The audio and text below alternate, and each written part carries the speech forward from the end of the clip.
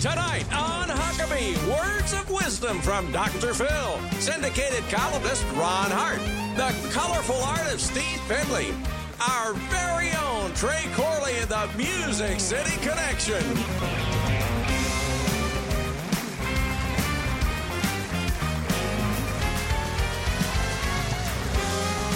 That is Trey Corley and the Music City Connection. And I'm your announcer, Keith Bilbrey. And now, here's Mike Huckabee!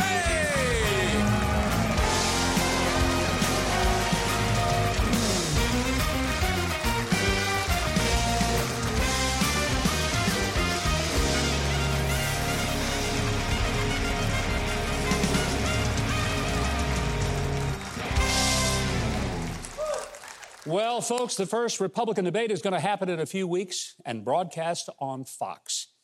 Now, I got to tell you, I am not optimistic that it's going to be a good and helpful forum for GOP voters to pick their presidential candidate for 2024. Having been through that process twice, in 2008 and 2016, I personally think that the so-called presidential debates, as they're conducted, is absolutely horrible. I mean, it's not about the candidates. It's not about the Republican voters or the issues that people care about most. No, it's a TV show, staged to give the network ample time for its anchors to focus on themselves at the expense of the candidates who are reduced to participating in what amounts to a game show pretending to be a presidential debate. I actually went to Chicago at a meeting of the Republican National Committee earlier this year, and I appeared before the Committee on Debates, and I urged them to change the way these spectacles are staged.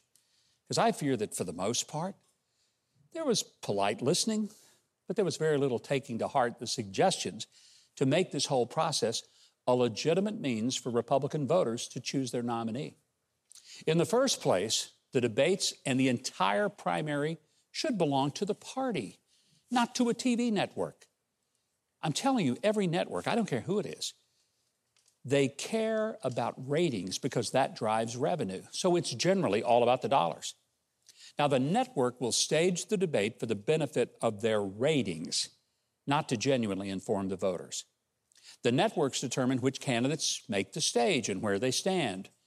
TV executives choose the people who are asking the questions, and TV people choose the questions. Most of the time, those questions aren't what you care about. It's what the TV people think will be most controversial, or maybe will create a mud fight among the candidates. And when a TV anchor takes 2 minutes to ask a question, and then they say to the person who actually has the guts to run, okay, you have 30 seconds to answer, then you should know it's about making the TV person look smart, not about making the candidate or where he or she stands on an issue clear for the voter and the viewer. The allocation of time during the debate for the various candidates is often determined by who will attack the other candidates and create some kind of sideshow. Some candidates will end up with 20 minutes of airtime, while one who doesn't attack his fellow candidates will be lucky to end up with 90 seconds of total time. I mean, nobody can advance to the nomination or the presidency if the candidate gets minimal media access and is ignored in favor of more bombastic candidates. My suggestions, they're simple. Here they are. Don't have a so-called moderator. Don't have one. Let the candidates draw for positions and give each one of them who qualify for the debate exactly the same amount of time. A candidate can use his or her time any way they desire, but when their clock has no more time, their microphone is cut off and they're done. A candidate who attacks another loses 30 seconds of his or her time, and then that 30 seconds is added to the person who was attacked so they can respond. Candidates would pick their own topics to discuss. After all, shouldn't voters find out what the candidates care about instead of finding out what the prima donnas of TV care about? I mean, to give every candidate a fair shot, stage placement and order of speaking would be determined by drawing for positions. Now, these are just some of the suggestions that I truly feel would make the process more fair, more informative, and frankly, more helpful to the actual voters. Because the debates are about the people who are running and the plans they have if elected president. Instead, we get egocentric TV personalities asking childish questions and insulting candidates with topics that are designed to call attention to meaningless minutia, and sometimes resorting to asking for a show of hands as if the TV anchor is some third-grade teacher. Here's what I think. Voters should demand a change in the process. And if a TV personality wants to make a presidential debate about himself or herself, then he or she can simply run for office themselves. It would certainly change the way they feel about what it takes to actually run for office.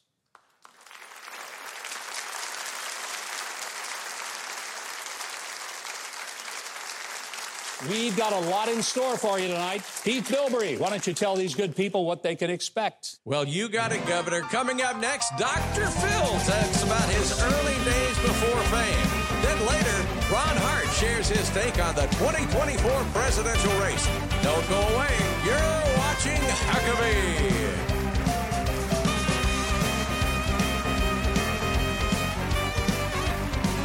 4, 3, 2, 1. Roll your plate.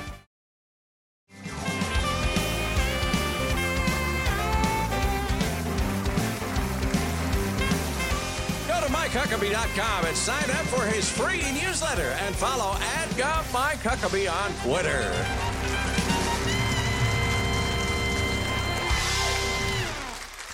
Well, I had a chance to sit down with Dr. Phil recently, and we dove into his meager upbringings in northern Texas on the football field.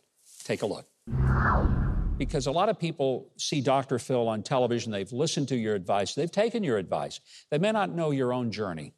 So, you didn't just one day show up on television and start giving advice. There's been a long career of education and clinical practice.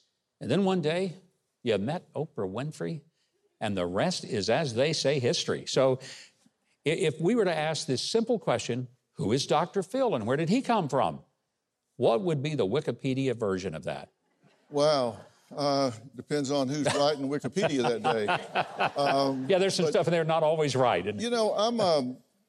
I never had any intention of being on television, I can tell you that. And I grew up in Texas and Oklahoma, and I've always been really fascinated, and I may have started my first psychological journey when I was 12 years old, because it was at that point that I was playing football on a little junior high team, they call it middle school now, and we had a game rain out and on a Saturday, and so on Monday, the coach from the Salvation Army called our coach, and we were really good, and all you had to do was ask us to find out. True Texas football, right? Absolutely. Yeah.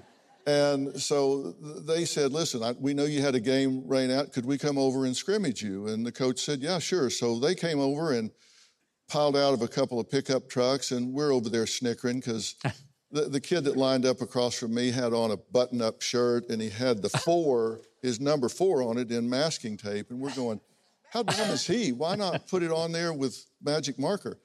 We're so dumb, we don't realize he didn't put it on magic marker because that's his shirt. Oh, yeah. That's not a shirt, that is his shirt that he has to wear to school tomorrow.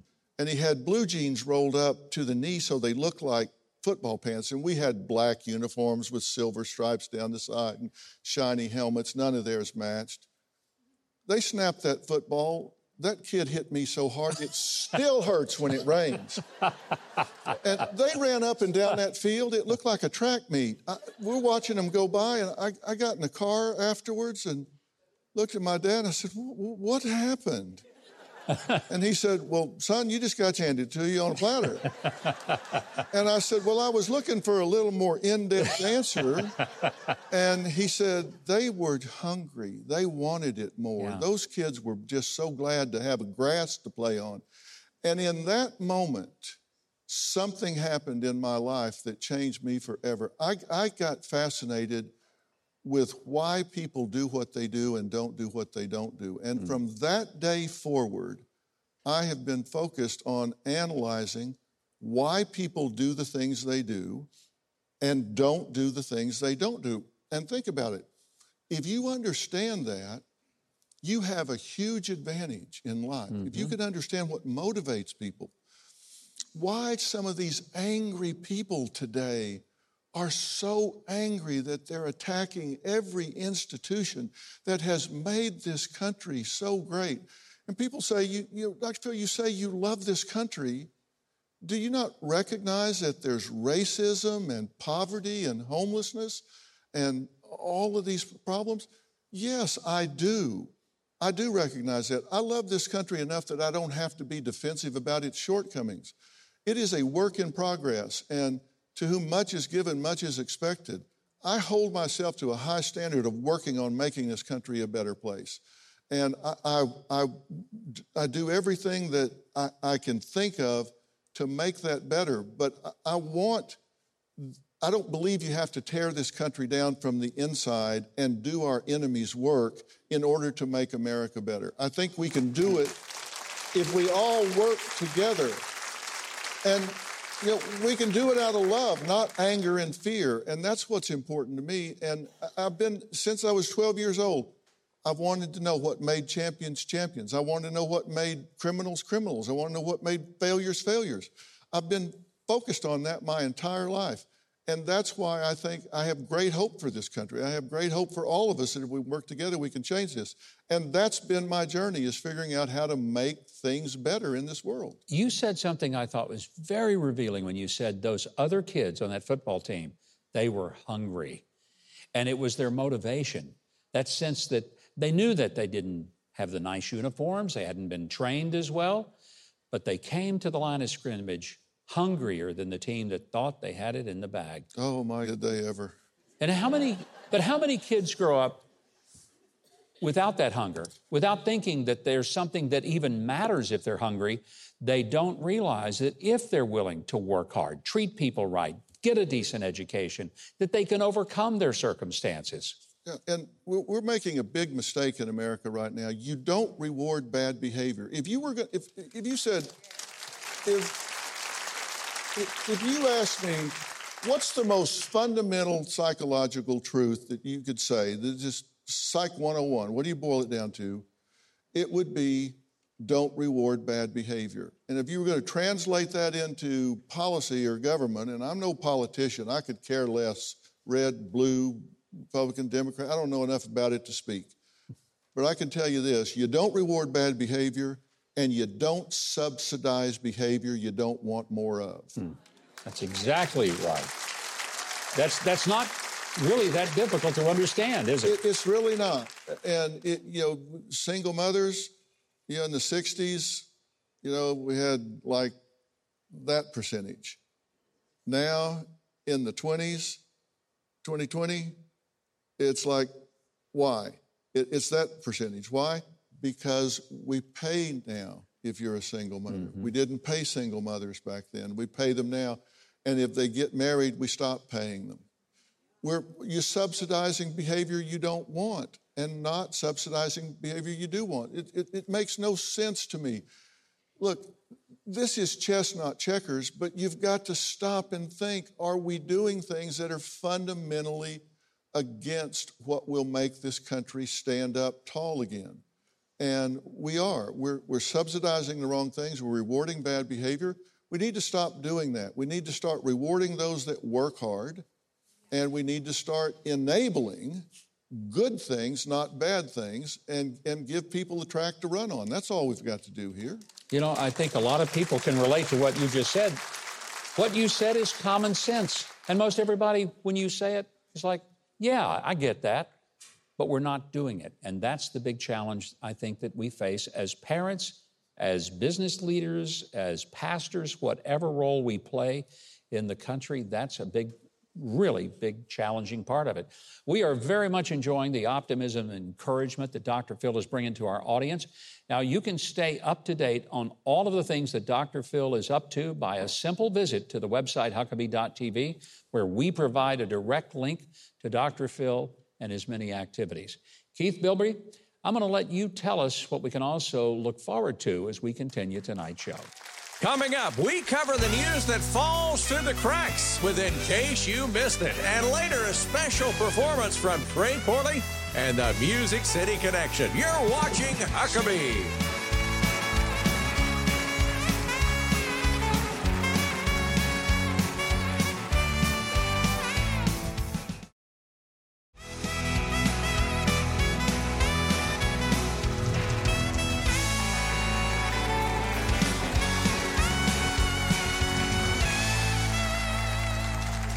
Well, many of you are on vacation right now and overindulging in fun things. So that means it's time for a supersized scoop of cool, refreshing, goofy news on In Case You Missed It.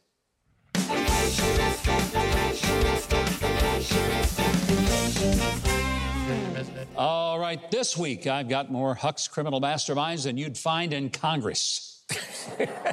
First up, they're just now getting that. It's okay. I picked up on it immediately. First up is an 82-year-old man in Aurich, Germany, who was convicted of selling marijuana for the 25th time. Oh, my goodness. Yeah. Now, I know what you're thinking. Willie Nelson. Yeah. What's Willie Nelson doing in Germany? Well, you'd think by now the old guy would know that pot is illegal, but for some reason, he just keeps forgetting. Wonder why. Yeah. Anyway, through 25 prior convictions, he got nothing but suspended sentences, and the judge just did it again. Man, I didn't know George Soros funded Germany's legal system, too. Now, before you ask, what's the judge been smoking? The defendant claimed that he can't live on his government benefits, so he has to make money somehow.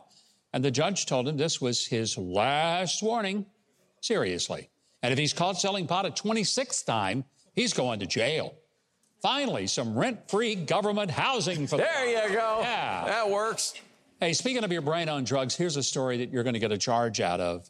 A woman in Hernando County, Florida, looked out her window and she saw a strange man who had broken into her patio and was just sitting out there charging his cell phone. Okay. Yeah. Well, police said he had several bags of drugs and appeared to be, quote, very relaxed. He claimed he thought he was at his girlfriend's house, but he must have really been relaxed because he couldn't remember her address. So good news, ladies. He might be available. Hey, look, Keith, he wants to steal your heart. Yeah. Oh, yeah. Can you imagine what it's going to be like when all the California potheads with electric cars start doing this? Mm-hmm. I mean, that guy's another Einstein compared to the thief who broke into an electronics repair shop in New York. He wanted to hide his face from the surveillance cameras, so naturally, he wore a box over his head. Yeah. He's the only New Yorker who doesn't have a face mask. But he made one tiny mistake. He forgot to cut out eye holes in the box. Oh, no. Come on. Hey. Stumbling around. Yeah, no problem. He just lifted the box off his head to see what he was doing. Makes Keith, sense. you know, it was pretty easy for the police to catch him. Really? Yeah, well, of course. They not only had his face on video, but they found him close by, drinking at a liquor store in the very same strip mall. In fact, that was the first place they looked. Oh, wow. Man. Yeah. Woo. In other news, someone recently stole a loaded moving truck from outside the Calvary Episcopal Church in Memphis. Fortunately, the truck was recovered after it was abandoned with its load intact, nothing taken. Because, see, the thieves didn't know that the truck was filled with about 2,000 88-year-old organ pipes that were on their way to Boston to be restored. So in this case, the Lord did not help those who helped themselves. Now, the organ pipes are being restored, and the church has called off its search for an organ donor. There you go. I knew it was coming. You knew that was going to land right there. All right, this next story has a lot of pennies, but it just doesn't make sense. See what I did there? Uh-huh. Yeah. Yeah. Okay, a Los Angeles man was cleaning out his father-in-law's hoarder house, you know, person who hoards all this stuff, and he found this. Now, these bags are filled with approximately 1 million pennies. Whoa. Now we know why there's a coin shortage, yeah? Anyway, I don't know what he was saving them for, but I guess a hernia operation. Probably. Okay, well, I love stories about crazy modern art, and this one is especially appealing to me. I want you to look at this picture. Does that look to you like someone just stuck a banana on the wall with duct tape? Yeah? Well, you're a Philistine. That is a piece of art by artist Maurizio Catalan called Comedian, and it was on display at the Liam Museum of Art in Seoul, South Korea. Well, it was until student No Hun-so showed up. Uh-huh. He'd skipped breakfast. Uh-oh. So he ate the banana and then taped the peel back on the wall. Genius. I say he's not a student, Keith. He's an art critic. I thought you said that he bought the banana with a bag of pennies. No. Anyway, the art he ate, now to get this, that little piece of art was valued at $120,000. Really? Lucky for No, the banana peel he taped back on the wall is now valued at $200,000.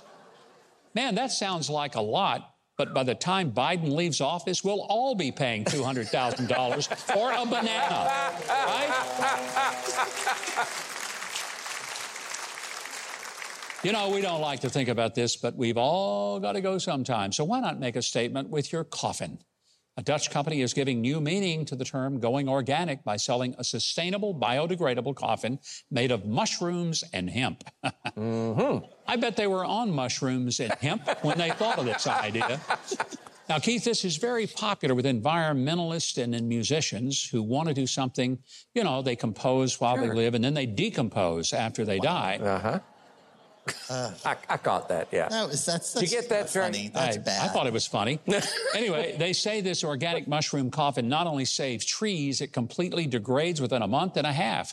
So if you want a burial that's truly degrading, there's your coffin. There you go.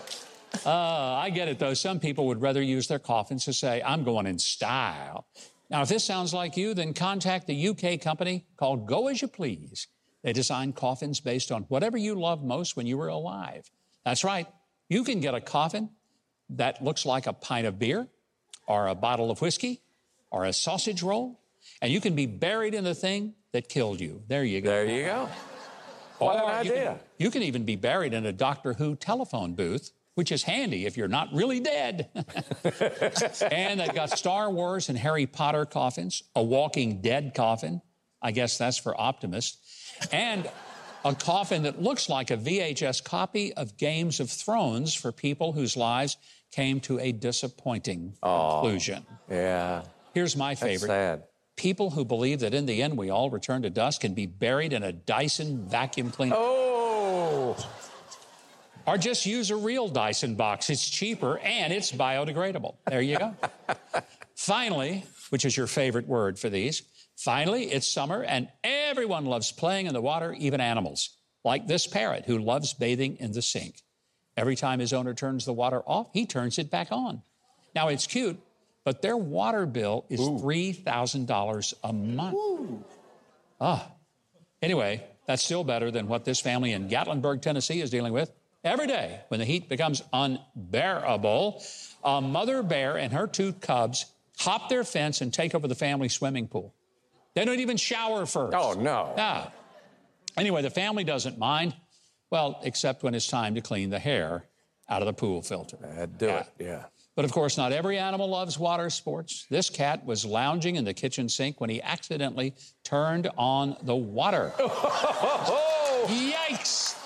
Hey, can we see this again in slow motion? Here he goes. Wow.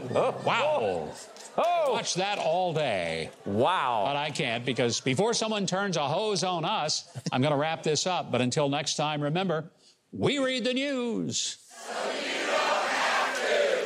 Well, coming up, Ron Hart sizes up the 2024 election, and later, Trey Corley and the Music City Connection perform Don't Go Away.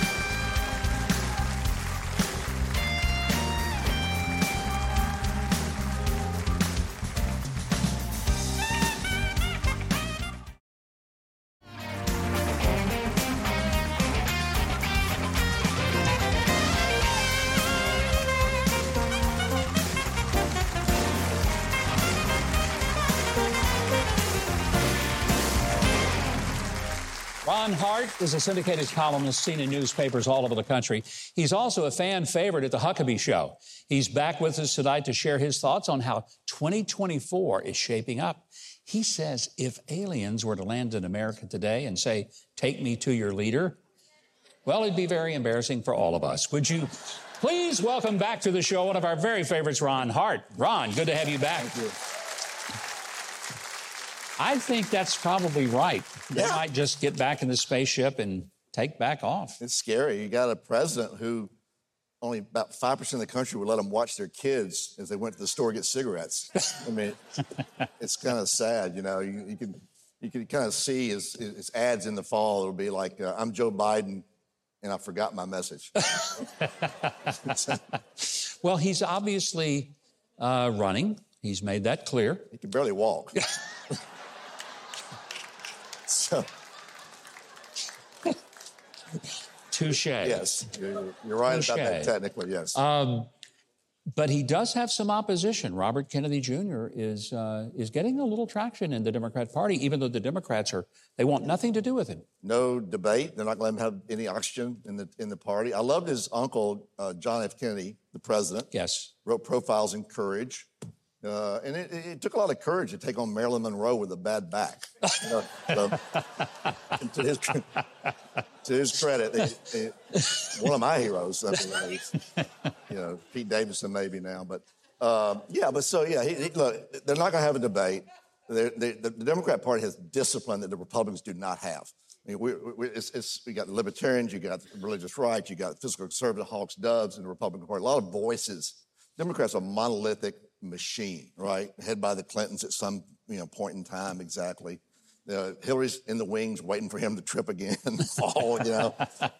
She's got all these nefarious things around Hillary Clinton. She's actually the first Methodist ever to run a crime family in America.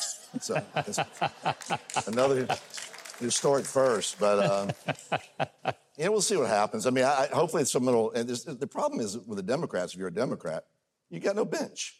Yeah. You look down the hallway, there's crazy on the left of me, crazy on the right of me. I mean, everything's nuts on the Democrat side. So, we mentioned RFK Jr. He is not a conventional candidate in the sense that he's taking on a lot of the issues, big government, big pharma. I got to respect him for that. We're hoping to get him on the show. I want to talk to him because I admire him for that. It's a Joe Rogan feel to him, right? Anti-vaxxer, Aaron Rodgers backed him as well. So, and then on the Republican side, who knows? DeSantis obviously is the contender. You've been through this before. You know what it's like. You don't know he's a real contender, DeSantis, until the FBI raids his house. So we don't know that quite yet. Trump goes to Iowa, does the Iowa thing. He's picking up votes left and right. He's signed up people quicker than the FBI can take down their names.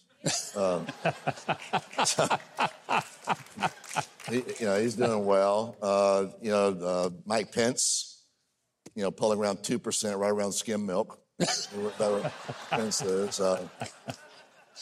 Jody Ernst, Josh, knows it, but this Jody Ernst hosts this big roast in Iowa, where they have the roast and ride. Roast and ride, yes, it's called. Right. Yeah, exactly. And they have 1,000 pounds of Iowa beef, 2,000 ears of corn. They have a big feast. They devour this big feast, and all the politicians come there. The only troubling thing is the banjo player's missing. He's been missing for a week or two after that. So it's a big Iowa festival. The Democrats are moving theirs out of there. Tim Scott declared. I like Tim Scott a lot. Of Good South man. Carolina. Great Good man. guy. Yeah. Yeah. Terrific guy. Good for the party. If elected, he'll be the first bachelor in the White House since Bill Clinton.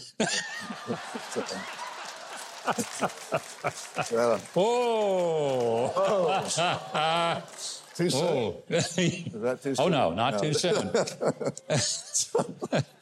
Hey, you got other candidates, coming along the way. I'm more libertarian. I'm more of a Rand Paul type of person. So, good.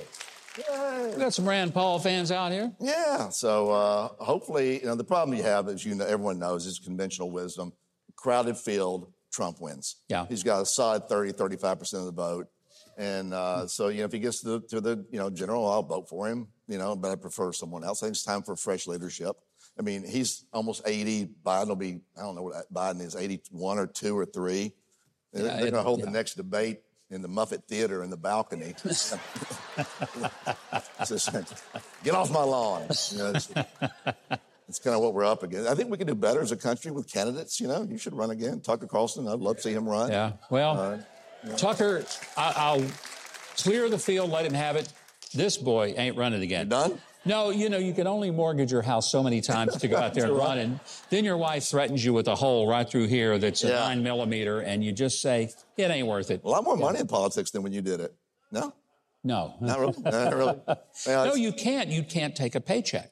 Right. And so, you know, unless you're independently wealthy when you run, it's a huge sacrifice. People don't understand that. And you open your family up to everything. Exactly. So it's a tough one. It's gotten so ugly, unfortunately. I hope DeSantis and Trump don't just beat each other up. I just don't see how that's going to work. It's not good. Trump will, you know, he's the only viable candidate, DeSantis is, and, you know, Trump views him as a viable candidate. You know that because he's given him a nickname. He's the only one he's given a nickname to. So it's like the 8th grade. You're running for 8th grade president. We can do better, I think. So the Republicans need to field someone who can do better. I like DeSantis. I think he has all the policies of Trump without the personality. And he's done a great job in Florida, as you well know. So. Yeah, he has done a great job there. You know, one of the things that I do think is that if Trump is pushed out because people say, oh, gee, we don't like his personality because all these clouds are hanging over him, I think my concern, we will bring that upon every candidate we ever have. Right. And the new strategy will be, hey, we don't have to beat him at the ballot box. We're just going to beat the stuffing out of him through the FBI and all the intelligence agencies and the press, and we'll make that person, if we can't take him down, we'll make him wish he was. Yeah. I worry about it. It scares good people from coming into politics. It does.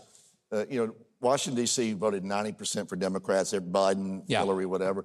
So the FBI has become a weaponized arm of the Democrat Party. And it scares people because no one wants to go before the FBI. I don't care how clean as you are. You don't want to go before the FBI. So it's become, then they did decentralize the FBI, move it to the regions, decentralize D.C. Now, the FBI, great people, great officers, but it's been politicized and co-opted. And to the detriment of every case they bring now because everybody doubts them now. I mean, no one believes the FBI now after what's happened. So this Hunter Biden thing, they've still their hands on that for a long, long time. When do you bring charges on that? I mean, how corrupt do you have to be? Will they ever, you think, bring charges against... They're still mad at Hunter Biden. They're going to indict Jared Kushner. I mean, that's how they operate, unfortunately. I think the American people hopefully see it. You've illuminated it here, and other people see it. I think it's frightening when the government, the deep state turns against you.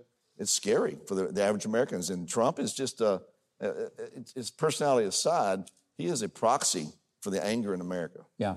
No, there's no doubt about that. And I think he's spoken for a lot of people who feel like nobody has been willing to take on the deep state at the level that he has. And I do think that's been his strength all along. Yeah, it's frightening. Ron, we always love having you. Please promise that you will come back regularly. Anytime. I love it. We look forward to it the next time. For our audience, you can read all of Ron's columns at the Daily Caller. I read them every single week, wouldn't miss them. And you can also read them in newspapers nationwide. But we've got the links so that you can follow all of those columns. Plus, you can follow Ron on social media at Huckabee.tv. Keith Bilbrey is going to tell us what's still coming up on the rest of the show. Coming up next, artist Steve Pendley shares some of his colorful paintings with us. And later, a special performance from the Music City Connection. Don't go away.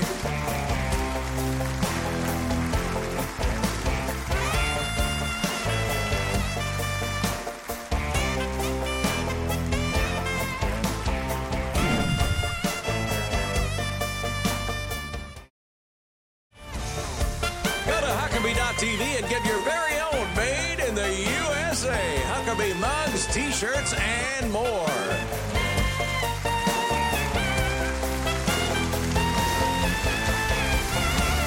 We've been telling you about the Steps of Paul Mediterranean Cruise. It's coming up. There are just a few cabins remaining. Now, there is still time for you to sign up for this once-in-a-lifetime cruise, October the 29th through November the 7th. We'll be making stops in Italy, Greece, Turkey, and Malta. Don't wait to book your cabin because it will sell out. For more information, go to thegreatesttrip.com. Would love to be with you on that trip. Steve Pendley is a brilliant artist. He's been called the Da Vinci of the GOP. His works hang in Republican state offices all over the nation, and even in my own office, very proudly, I would say. Please welcome to the show for the very first time, the amazing Steve Penley. Steve, it's great having you. Thank you. Thanks. Thank you. I love an applause. Well, you know what? Painters don't often get applause. I never get applause like that in my studio, so well, that would be weird. By golly, Steve, it's high time you get some applause. These people are going to give it to you. Yes. I love it. Thank you. I'm a narcissist, so I like that kind of thing.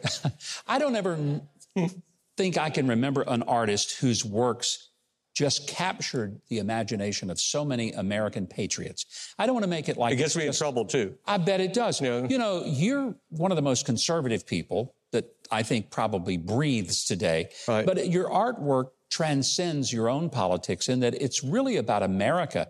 And that's what it is. Whenever I talk to people on left or right about my work, I'm trying to, what I always say, reconstruct the deconstructed America. And I'm not ever trying to attack anybody of any political stand. Well, I am too. But I try to do it nicely. But the worst thing, if I'm giving speeches or if I'm doing anything publicly, the last thing I want to do is offend somebody. Yeah. But I would like to persuade, but, jamming my opinions down somebody's throat will never change anybody's mind. But I do love my country, and every day that we spend in America is like paradise. Yeah. And I can't believe that people don't recognize that. But thank you. It's true. Thanks. And that's what I think endears all of us about your artwork. Every piece that I've seen of you, I just feel like there's something attractive.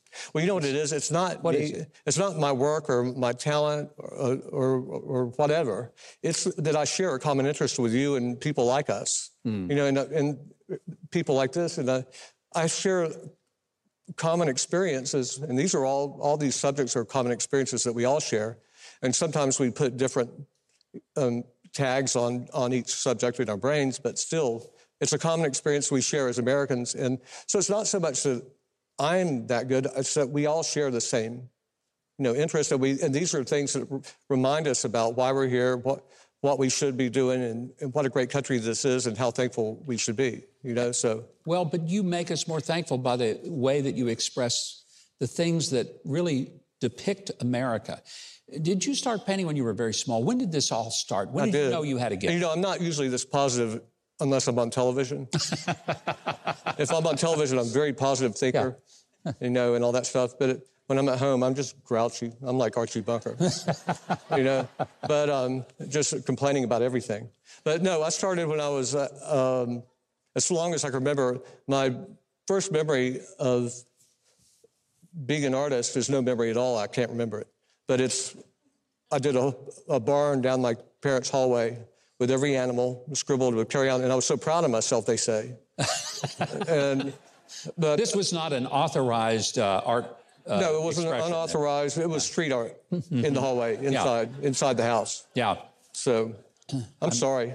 I'm sure that went over real well with your parents, and they said, "Oh, we have a budding artist in our home." I got the beating of a lifetime. But back in the days when they did it. Look what it's turned into. You're one of the most successful artists alive in this country. By what definition? Well, I mean, you are beloved. Your artwork is some of the most valued. Where's the money? I don't know, but everyone tells me that when they try to buy one of your paintings, they have to sell a kidney to get it because it's so valuable. I'm kind of lazy, too, sometimes. All right, you brought some of your artwork, and I want to take a look at some of these. So let's look over here. We got one. I got Reagan right there. He's my hero, and I think he's one of the greatest presidents, of course. Yes. Because it's obvious. And I, I hate to be so gung-ho, jingoistic, but, conservative sounding, but I mean, you can't help but love the guy. And if somebody that thinks like we do, I mean, how do you not love Ronald Reagan? And what he really stood for, I was surfing Google the other day looking at images of Reagan, because I'm always trying to find these photographs I've never seen before. But while I'm looking at it, I see all these articles by, all these magazines from the major mainstream magazines trying to reconstruct Reagan as being really a leftist that was trying to, compromise and he was basically just in the Republican Party to all kinds of different, they're trying to make Reagan something he wasn't. Reagan believed what he was saying, and he really was a conservative. I mean, he had to make a lot of compromises like any president would. Sure.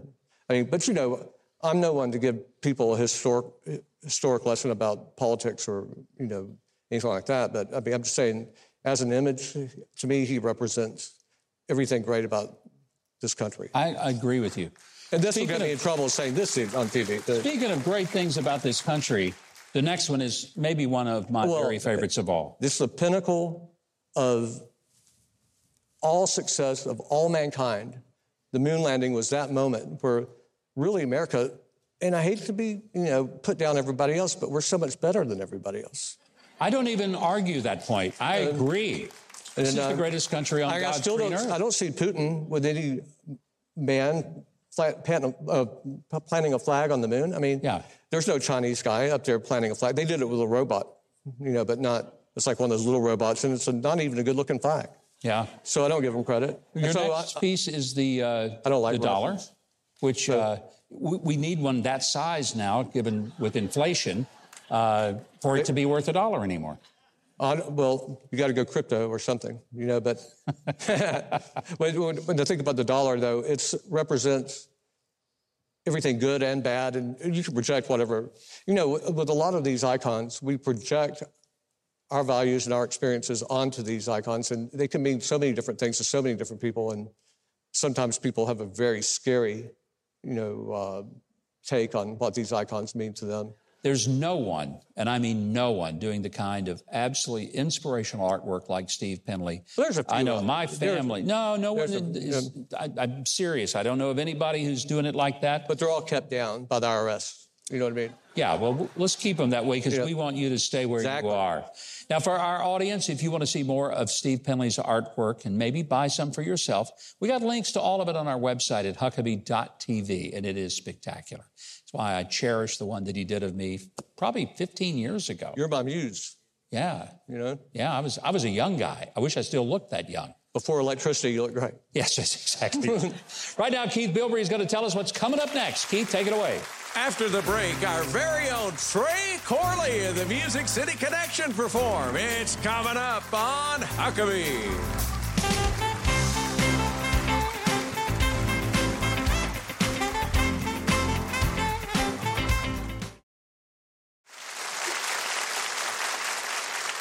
Hey, tonight we've got a special treat. Trey Corley and the Music City Connection has whipped up a song just for us. But before they play it, I kind of wanted our audience to get to know all of the band a little better. And no one to do that better than our very own Trey Corley. Trey? Thank you, sir. I started to say, welcome to the show. Welcome to the show. You've never missed one. I have not missed, that's true. And you better not. I'm not missing that, sir. You know, I think one of the most powerful parts of the entire show has been how you and the band just bring energy and life to the room through everything that you do. Thank you so much, sir. And you know, our people take you for granted, I think. I don't. Keith does. That's the way this goes. Governor, we have a lot of fun getting to play with you. And truly mean that. We've had such a blast. I mean, you know we're about to start season 7? It's hard to believe. In a couple months. We've done 300 episodes. Too. 300 episodes. 300. Wow. Yeah. That's crazy. Absolutely crazy. But, you know, most people don't know. They just see the faces in the band when we kind of go over there with the camera. Tell us who is in our band. Well, I'll tell you what. I'll start right here. This is Mr. Kelly Back right up here on guitar. Yeah, pretty amazing. Phenomenal guitar player. And that's his family, he said. And, of course, right here, you're probably your favorite, Lori Sykes. Absolutely, because she's a bass player. Bass player. We got that. Tyler Summers on sax. Oh, yeah. Yeah, exactly. Yeah. He brought his fan club. Alton Gibson on organ and keys. Mm-hmm. And we have Dan Needham tonight on drums, and he's filling in also for Mr. John Hammond, who plays with us a lot here as well. Dan's played with us a ton, and as you know, Governor, every musician that is up here, man, they've played on some of the biggest records, some of the coolest stuff. You know, I mean, last week we had Mr. John Schlitt on. Yeah. I mean, that Dan produced that song that we had last week. I mean, just kind of crazy. Well, what Incredible a lot of people may not realize is that every person on this stage that plays in the band, they're all session musicians in Nashville. Yes, which, sir. if you understand anything about music, if you're a session musician in Nashville, you're the best there is. Yes. If you can make it in this town and doing session work, absolutely, you are as good can get. I agree. And that's why we always are blown away by the music that the Music City Connection comes up with. Never disappointed. Super honored. Well, tonight we have a selection for you. We have started a hymns record. I don't know if anybody likes hymns out there, but hymns for us are all of us grew up in church and listening. And actually, we did It Is Well With My Soul a few months ago. Yeah. And we did that selection and made this arrangement of it. We've been working on a hymns record. And Matt Crouch came up to me and said, listen, I listened to that song, no joke, I listened to it 12 times. We watched it over and over again, and he said, we want more of that. Could you do more of that? And I said, oh, man, actually, yes, we can. So hopefully we're going to play something a little different for you tonight that I think you will really enjoy. You've never done anything I did not enjoy. I'm sure that's going to be the case. We're going to leave Trey alone to get ready for his performance. Right now, Keith, hey, we've been entertained by Trey and the Music City Connection for over 300 shows. I'd say we've grown maybe a little spoiled, haven't we? Well, you can say that again, Governor. If you'd like more information on Trey, the Music City Connection, all their awards, just go to our website, Huckabee.tv. We've got info on the entire gang. And now, it is my pleasure to introduce you performing Oh Happy Day, Trey Corley and the Music City Connection, including singers Sean L. Corley, Hope Loftus, Sam Mullins, and Grant Ross McGregor. Enjoy. Here they are.